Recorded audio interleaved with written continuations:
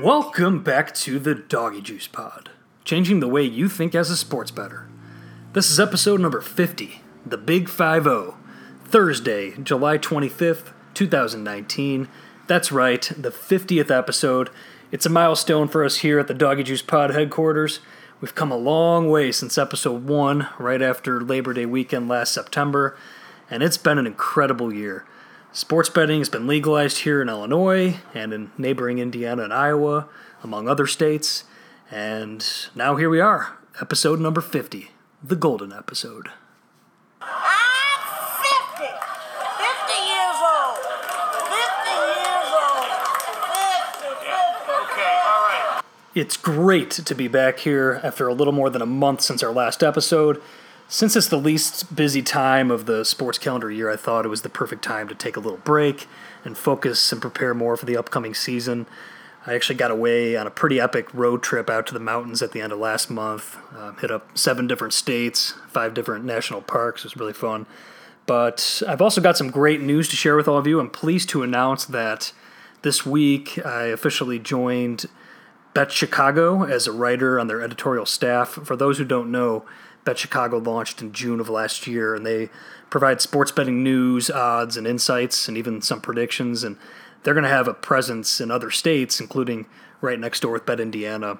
And I'm a big believer in what Bet Chicago is building, and I'm very excited to join their team and get going. So be sure to check out the website, betchicago.com, and give them a follow on Twitter and Instagram and Facebook. BetChicago1 is the Twitter handle, the number 1. And also be on the lookout for some of my work coming out on their platform soon. As I've been saying, these are incredibly exciting times for the sports betting space, not only here in America, where sports betting is being legalized state by state, but also locally here in Chicago as the city braces for legalized betting in the coming months. So, seeing that this is the 50th episode of the Doggy Juice pod, and since football season prep work is in full swing now, and we're all preparing for another full season of finding value on the betting boards, I figured that this episode would be a perfect time to come full circle and revisit our topic from episode 1, the very first episode of the Doggy Juice pod from last September. And that is the official Doggy Juice sports betting 10 commandments. I think it's important to revisit this topic because those are the pillars that a successful long-term sports bettor must build around. And if you follow the Doggy Juice sports betting 10 commandments, you will put yourself in the best possible situation to succeed in the 2019-2020 season that's about to begin. So without further ado, let's jump into episode number 50 of the Doggy Juice pod, starting with some quick hitters. Yeah, buddy. New York took its first legal sports bet early last week. Rivers Casino in Schenectady, New York, had its grand opening ceremony last week. That's in upstate New York, just outside of Albany. And the Rivers Sportsbook became the first shop in the state to offer bets, but a few more locations are opening up in upcoming weeks. The state of New York is still stuck in limbo a bit, though, because right now sports betting is limited to in-person wagers at the upstate casinos, and proponents to change their legislation to include mobile betting were unable to clean up existing law in their most recent effort, mainly because of opposition from Governor Andrew Cuomo.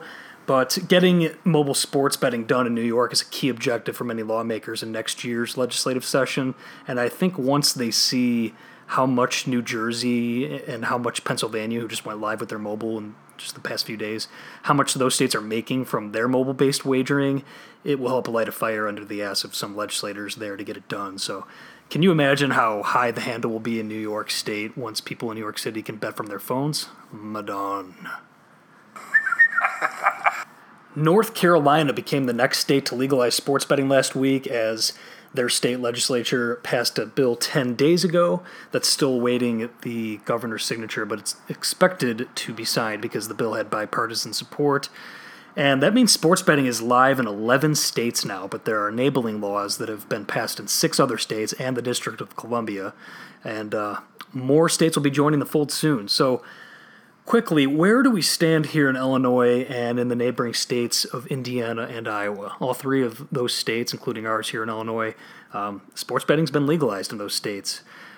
It's been a while since we've done one of these updates, but here in Illinois, Governor Pritzker finally signed Senate Bill 690, the gaming package that included legalized sports betting. He signed that on June 29th, and there's still a few things that need to happen here in Illinois before we're able to go make some bets. Right now, the rules and regulations are being crafted, and then licenses still have to be awarded to operators, and then a trial testing period has to go down. So that's going to take a while, and obviously it's Illinois we're talking about here. So from what I'm hearing, early 2020 is the best estimate for sports betting to go live here in Illinois, with the Super Bowl next February the most realistic goal. But it's a different story in Iowa and Indiana next door. Iowa is expected to go live by the start of college football season at the end of next month. And from what I'm hearing out of Indiana, there's still the hope to go live by September 1st to be ready for NFL Week 1. But a more realistic guess is that Indiana will go live a few weeks into the football season. But either way, these are incredibly exciting times for legalized sports betting.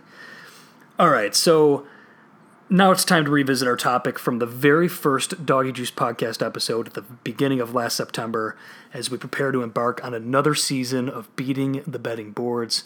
Ladies and gentlemen, I would like to reintroduce you to the official Doggy Juice Sports Betting 10 Commandments.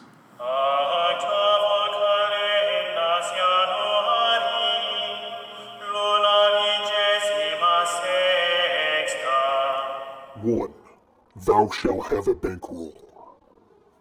This is the granddaddy of them all, the one pillar that all of sports betting is built upon, and that is your bankroll. When you strip all this down to the dry bones and remove all the outside noise, the team ratings, the player ratings, breaking news, injuries, tangibles, weather, matchups, trends, whatever, all that sports betting really comes down to is your bankroll. How much money you win versus how much money you lose. It's that simple, and that's why this is the first and most important of the sports betting 10 commandments, the net result of the rest of all of them at the end of the day. And it's all about managing your bankroll in a way that optimizes your chances of winning the optimal amount of money. All other decisions you make, good or bad, will directly impact your bankroll. So you would think that this is the simplest rule to adhere by and the easiest concept to grasp, yet some of the very best sports handicappers out there mess this one up regularly. It's actually surprising how many smart, intelligent, plus EV bettors out there overbet on a game or allocate too many resources into one position. And so like some of even the most well-seasoned, finessed cappers out there still lose because they can't manage their bankroll. And it actually makes sense if you think about it, since professional sports betting itself is an endeavor that usually gravitates more towards degenerates and individuals with extreme personalities, guys who like the sweat and like the risk. And those are the same types of people who go broke or get in trouble. And the key is, to the best of your abilities, to have an established bankroll that you are willing to lose, and having a clear-cut bankroll will help inform all of your future decisions. Just like in real life, and even more, I would argue, money management in sports betting is essential. And having a clear and established bankroll to work with is the number one common denominator for any professional sports bettor who wins in the long term. 2, thou shalt have a unit size. Your unit size connects directly to your bankroll. It should be a very small percentage of your overall bankroll, and it serves as your typical bet size on standard wagers. So your unit size should be no more than 1 to 2% of your total bankroll. Variance in sports betting is something that you just have to embrace, and if you make enough bets over time, the laws of math will take over, and you will have periods of sustained losing, and you will have periods of sustained winning. It's just what happens, even to the very best of us. The law of large numbers doesn't lie. So with those inevitable swings that will happen in mind, you don't want to take a position on any one game or outcome within a game that is too large and it's too big of a proportion of your bankroll. So different people have different opinions on what percentage of your bankroll should constitute one betting unit, but the normal accepted practice is 1 to 2% of your bankroll at most. So if you have a bankroll of $1,000, your typical bet size, your typical unit size should be $10 to $20. If your bankroll is $5,000, then your typical unit size should be in the $50 to $100 range at most. So some smart minds out there advocate for an even more conservative approach when determining a standard unit size, like 0.5 to 1% of your bankroll. And I think I'm more in line with that way of thinking, especially after being in this racket for a while and being desensitized to the good and bad streaks that are just going to come over the course of making hundreds and thousands of bets. It's just going to happen. So what I like to think of is this. Even when I find my very best edges or perceived edges in the betting market, the very best ones, it's still incredibly rare to find more than a 5 to 10% edge when making that bet at the standard minus 110 vig. And when you keep that in mind, you realize that when you have that type of edge, at best, you have a 40 to 45% chance of losing that bet. That's right. Even the very best of best bets at minus 110, you have a 40 to 45% chance of losing the bet.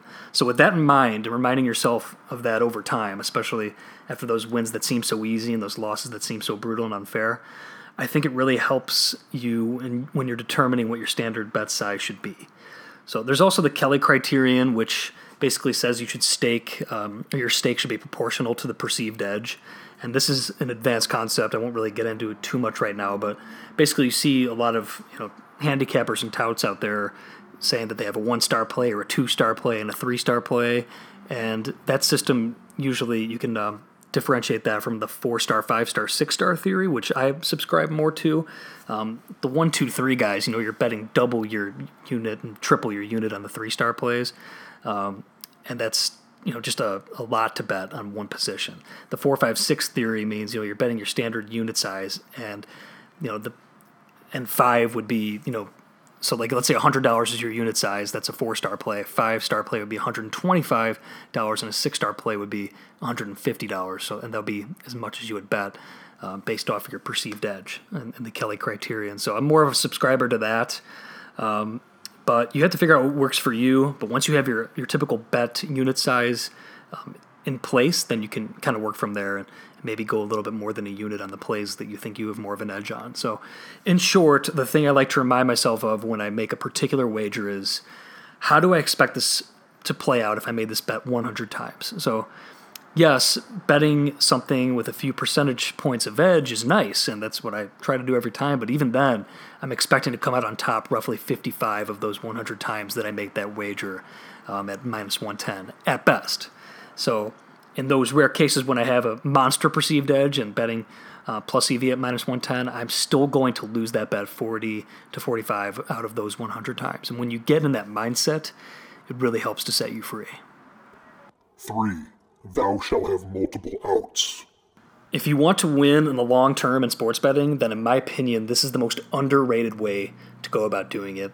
And if there's only one piece of advice that I can offer to you that you can put into play immediately, like right now, right when you're done listening to this podcast, that will yield you the biggest impact right away, this is it. I like to stress the market aspect of sports betting because in reality, that's all it is. And as the legendary odds maker Jimmy Vaccaro likes to say, Joes bet teams and pros bet numbers. That's really all it comes down to. So even if you're a novice bettor who doesn't know how to find value in the numbers and still wants to bet a team, having multiple outs and finding the best number will still give them a massive edge on someone in the same shoes but only bets at one place. Think about it. If you are betting only at one shop and you're playing whatever number they're giving you, that's just what happens. You're playing whatever number they're giving you. You aren't shopping around. You aren't looking for that extra half point and that extra point that might be out there or elsewhere. You're settling for what is given to you. And then think about all those times in the past when you've said, I can't believe how close that line is. I can't believe how sharp the books were on setting that number because it fell right on it. And when you think about a bell curve from that point of view, even 1 point up or 1 point down from where the line is set are the two next most likely results according to the betting market. So if you can find one out that allows you to get 2 or 3 of those most likely results, while another one only allows you to get one of them, what the line is, that can make all the difference, and it does in the long run. So it's all about getting the best number. I can't tell you how many times this has come into play for me personally. If you do a little exercise and write down your plays for a few weeks and then go back weeks later and look at the grading of all of them, you're going to notice how many won or lost by the hook or by one single point, and you'll be amazed by it. So in sports betting, even the best pros out there only win about one more bet out of 20. in the long run, as opposed to some random Joe on the street who's flipping coins and playing games and winning 50% of them. It sounds simple, but that really is the difference over time, that 1 in 20. It's a game of small margins. So if you're going to win that extra one bet out of 20 in the long run, you absolutely need to give yourself as many outs as possible in order to get the best number possible. So for me, I'm stubborn about it, actually. If I miss a number on a game that I know is just there, and if I can't find it elsewhere, more often than not, I refuse to take the new number, even if it's just a fraction worse, just out of principle. There are going to be so many more damn betting opportunities out there in the near future to take advantage of, so I'm not going to take a number that that I could have gotten a little bit earlier. I mean, obviously there's exceptions to that. If you still have an edge, still bet it, but for less. But sometimes, if the number moves, I'm not going to take a worse number that I could have just gotten elsewhere. So at the bare minimum, I advise you to get at least 2 outs, but really you should have at least 3, ideally 1 sharper book and 1 more square book to help give you the best chance of getting the best number on any given play. 4. Thou shalt only bet with plus EV. This is easily the most complicated of the DoggyJuice sports betting 10 commandments and the most difficult one to put into practice. After all, if it was easy, then everyone would be doing it, and everyone doesn't win in sports betting. That's just not the way the game works. But this is right up there in the most important concepts to follow, and that is only betting with positive expected value on that individual bet alone in a vacuum. So take out all the noise and ask yourself before placing the bet, will I do better than just breaking even if I place this bet 100 times separately in a vacuum? Now, what is expected value? And I'm not a math nerd by any means, so I'm going to simplify this formula for you, but it's the only formula you really need to know. And expected value is your probability of winning multiplied by the amount won per bet minus the probability of losing multiplied by the amount lost per bet. So how does one find positive EV bets? Well, that is the challenge, my friends, and that is the ultimate challenge and why so many out there pour over line moves and changes in market conditions around the clock. Helping you find plus EV is one of the main goals of this podcast. It's a lifelong endeavor that I've personally embarked on. And I think it's an important thing to say that the best bets you make are often the ones that you don't make. It's a rather simple concept, but it's very important when you think about it. If you make a bet to win $100 at minus 110, then you collect $100 if the bet wins. And you're out $110 if the bet loses. So as a result, it just stands to reason that it's better to not lose $110 than it is to win $100.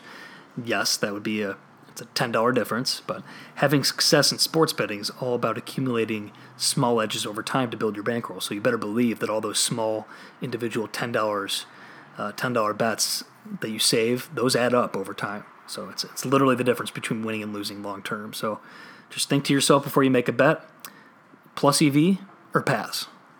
5. Thou shalt not buy points.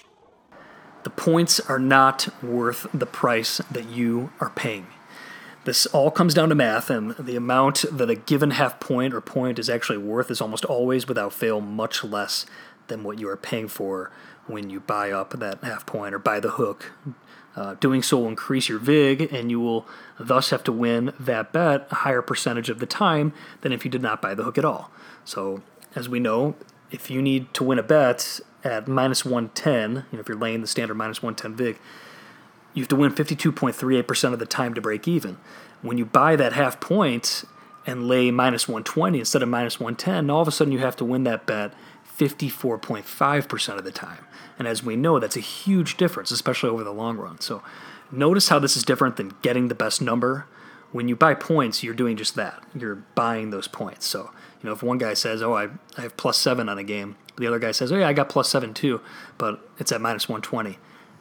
That's different. That's a lot different because the guy who's laying the minus 120 has to win that bet more times than the guy who laid minus 110 over time, and that is the difference. So when you buy points, they come at a cost, and they're almost always not even close to being worth the price you're paying.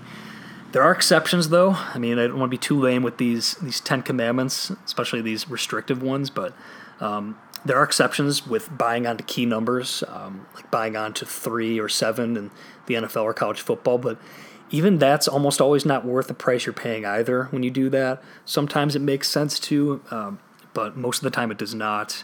I guess like one situation where it might make more sense is if it's a lower total game with lower expected variance, the relative value of points become more valuable. So then, buying it at a similar price onto a key number in that situation could make sense, but usually it does not.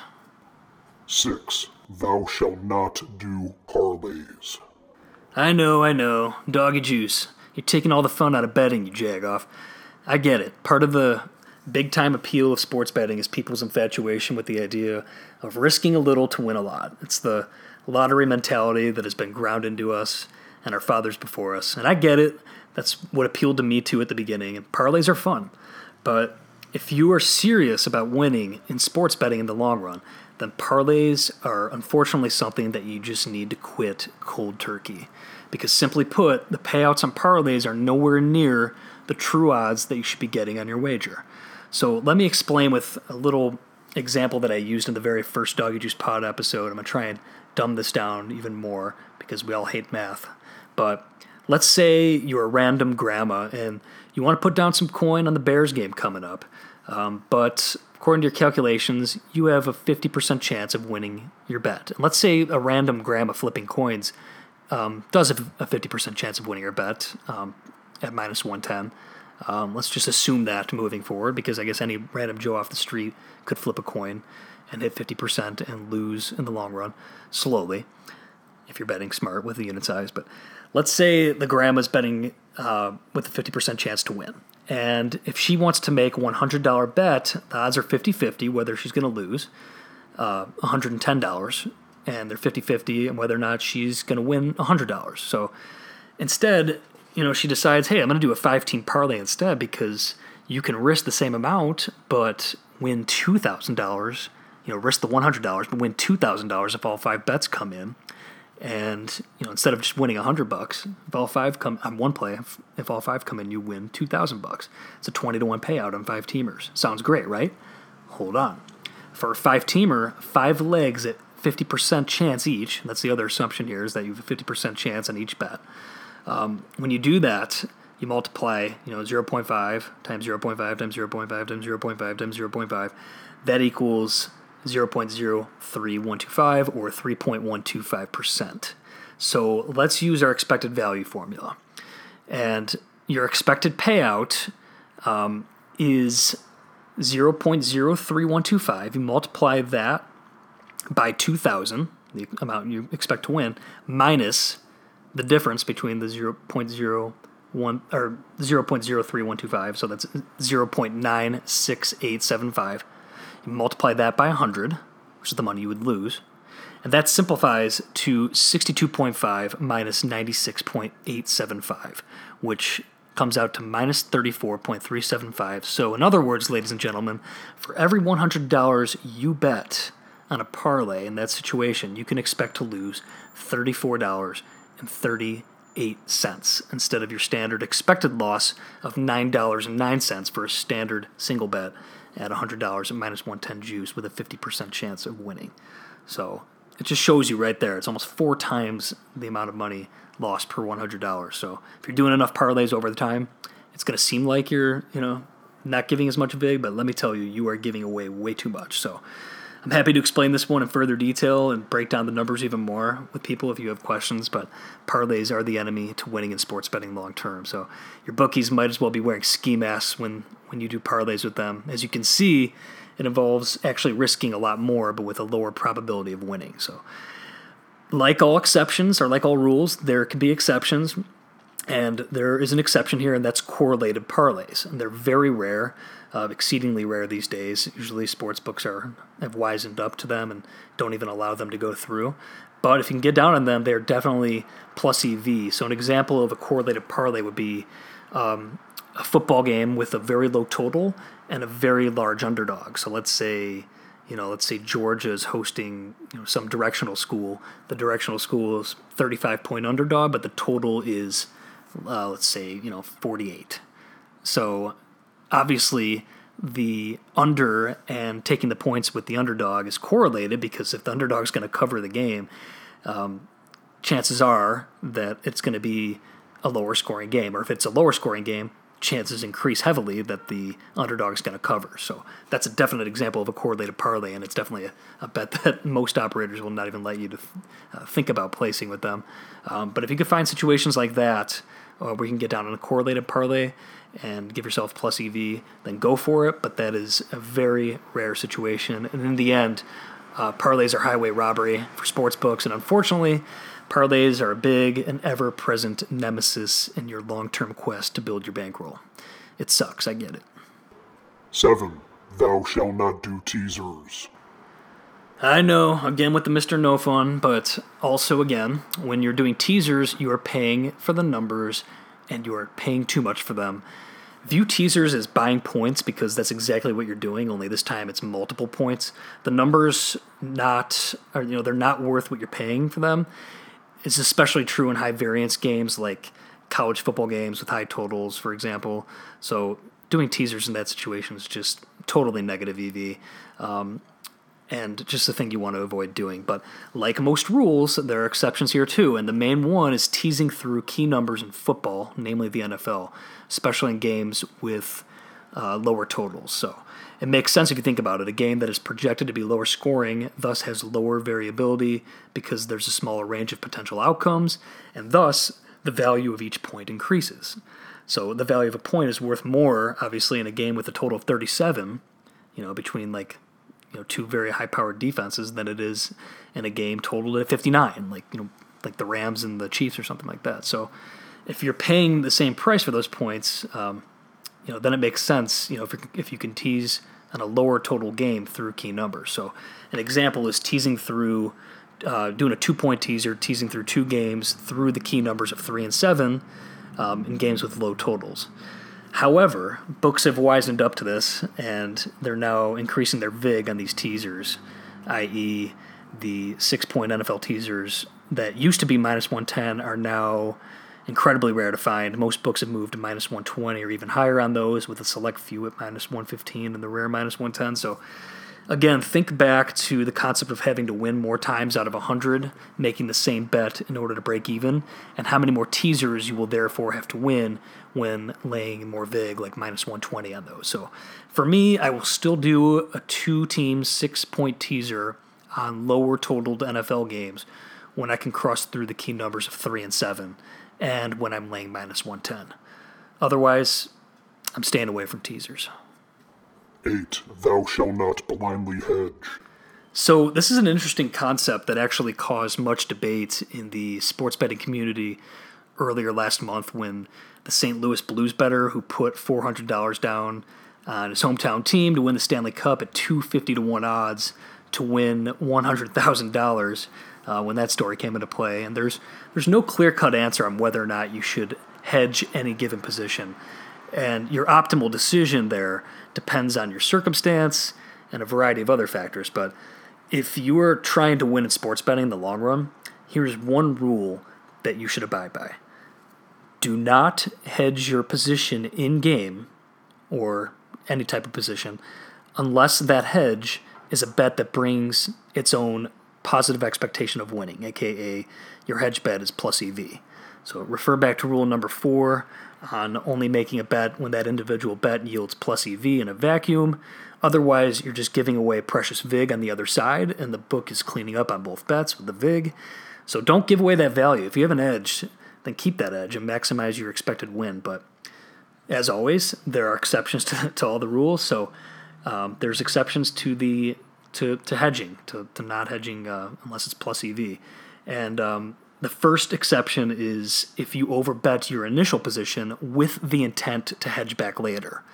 And this is often done to open up middle positions or to minimize your initial risk when you bet more than you normally would have in the same situation. So this is definitely a more advanced concept, but here's a quick example. Let's say you put 2 units down instead of 1 unit on a game with the positive expectation that the line would move a certain way. And when it does, you decide to play back a portion of your original bet on the other side. Maybe you'll play back a half a unit or 1 unit the other way. So let's say the Bears are playing the Rams, and you put 2 units down on the Bears at minus 2.5 with the intent to get off of some of it if the line moves up to 3 or higher. And then when it does, you play 1 unit back on the Rams at plus 3.5. And in that instance, you'd win both bets, 3 total units, if the game lands at 3, Bears winning by 3. And the most you can lose in that situation is 1 unit plus the VIG, and you have your 1 unit bet on a line that moved on the north side of 3. And this is a very rare scenario, a dream scenario actually, because to have minus 2.5 on one side and plus 3.5 on the other side in one game it's really a dream. So remember, this is more of an advanced concept, but doing this is risky, and it opens yourself up to eating VIG on both sides, so tread carefully here. But there are situations where I play on both sides of the same game. It's actually something I do quite often, and there's nothing better than sitting back and just rooting for numbers to fall. So, knowing full well that you can't really lose anything at all. But it's a lot easier said than done, obviously. And the other exception to blindly hedging is if you are dealing with life-changing money.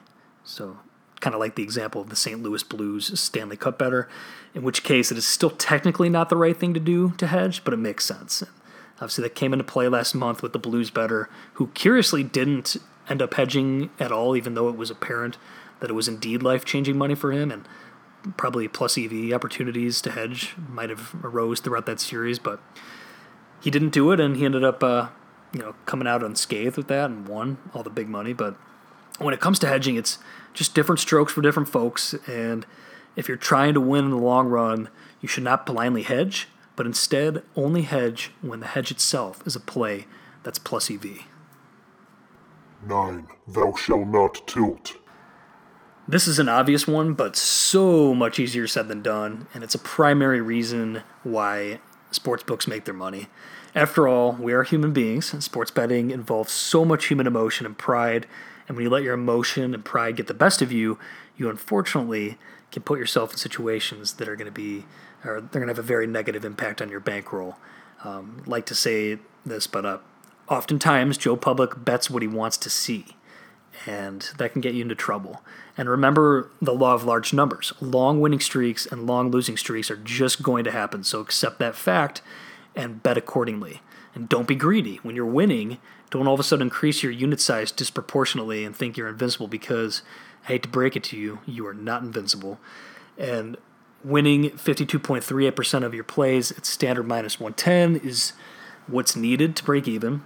So hitting at a 55% clip is the gold standard for professional sports bettors, and we're dealing with very small margins here when you consider all of that. So when you let your emotions get involved and when that impacts your bet size or whether or not you decide to make a bet in the first place, then you're playing with fire. And months of grinding and scraping out edges and building bankroll slowly can be ruined with one bet, or one bad bet or one bad afternoon of betting. So even the very best handicappers out there fall victim to this, and it's a lot easier said than done. I understand that, but removing your emotion entirely and looking at everything from a purely objective overhead viewpoint will not only put you in the best possible position to optimize your bets and win in the long term, but it'll also help with your sanity. So, no, there's no bad luck. No, the team didn't give up that pick 6 at the end just to screw you over. No, the basketball player didn't miss his free throw because you just have the worst luck ever. I hate to break it to you, but what you want to happen doesn't matter. Once the bet's made, you can't do anything about it, so why worry so much? So it took me a long time to get over that one, but instead you should be looking for that next opportunity, and that's what successful bettors do. Once their chips are in, they know their money's in good, kind of like in poker terms. They remove their emotion from their betting, and they look at things from purely objective, analytical point of view, and then they're searching for their next value. They're searching for their next opportunity to fire on their next bet. So along those lines, you have to be aware of things like gambler's fallacy, recency bias, confirmation bias. Obviously, gambler's fallacy is also known as due theory, so it's the belief that if something happens more frequently than normal during a given period, that it will happen less frequently in the future. Got to be aware of that one. Also, recency bias, I think that one's a big one. Most bettors only remember what they saw last. Another big one is confirmation bias. I think this one's actually a really big one with a lot of people because they get tricked into thinking that they made the right play just because they won, and that can get you into trouble. So beware of thinking that you were right when in reality you had the wrong handicap and just got lucky. And this happens to everybody very often. If you go back and look at games, and it's easy to think about all the bad things that happen to you, but sometimes it's just human nature not to pay attention to the times you got lucky and the good things that happened to you. So in the long run, the bad beats are going to happen, the bad bounces are going to occur, but you're also going to get lucky whether you decide to notice it or not. So remove your emotion entirely, understand that you're in this for the long haul, if you are, and you're going to have those inevitable bad beats over time, and accept it and move on. So instead, you should spend your time trying to find plus EV bets to make. 10. Thou shalt be willing to adapt. This is the final catch-all of the Doggy Juice Sports Betting 10 Commandments. The entire sports betting landscape is changing not only across America, but the entire world, but especially America. And new technology and innovations, they're all coming in, and that is completely changing the way we bet. In-game wagering is huge in Europe and it's starting to pick up more steam here in the U.S. There's going to come a time very soon where in-game live betting overtakes pre-flop betting. It's coming. It's not too distant future. Mobile-based wagering is the way of the future as well. And there is going to be continually new ways to bet and new markets that present themselves. So simply thinking within the confines of laying a typical minus 110 line before a game starts, it's only going to be shortchanging yourself. So you have to be willing to adapt with the times. And you should always be seeking to find edges when they're present. And the softest, most exploitable lines are often the edges you find in the derivative markets and in live wagering. So examples of these are, betting a first half line where a particular advantage or edge is not properly reflected in the marketplace, or betting a player point prop that's too high or too low.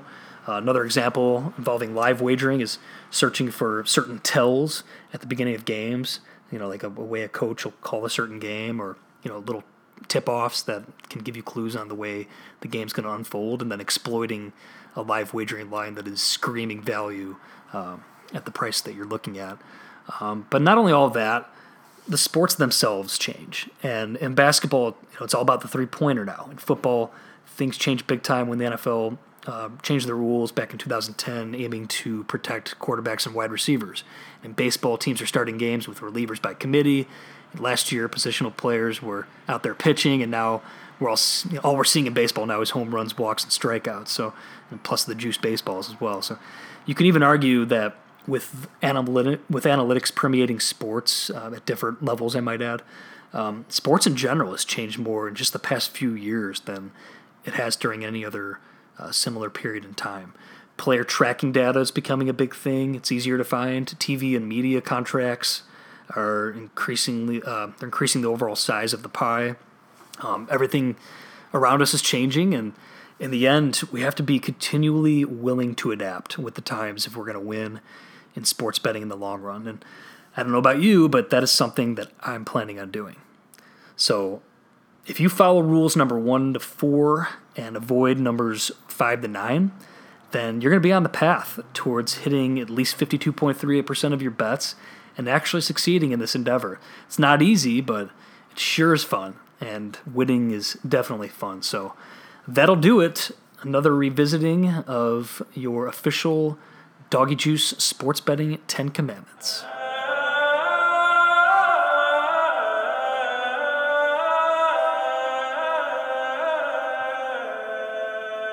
All right, ladies and gentlemen, that is going to do it for this very special episode of the Doggy Juice Pod.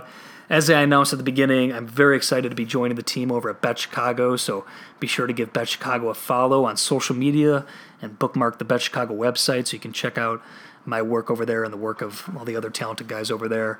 And as always, give me a follow on Twitter and Instagram at DoggyJuice for best bets and for betting-related news and information.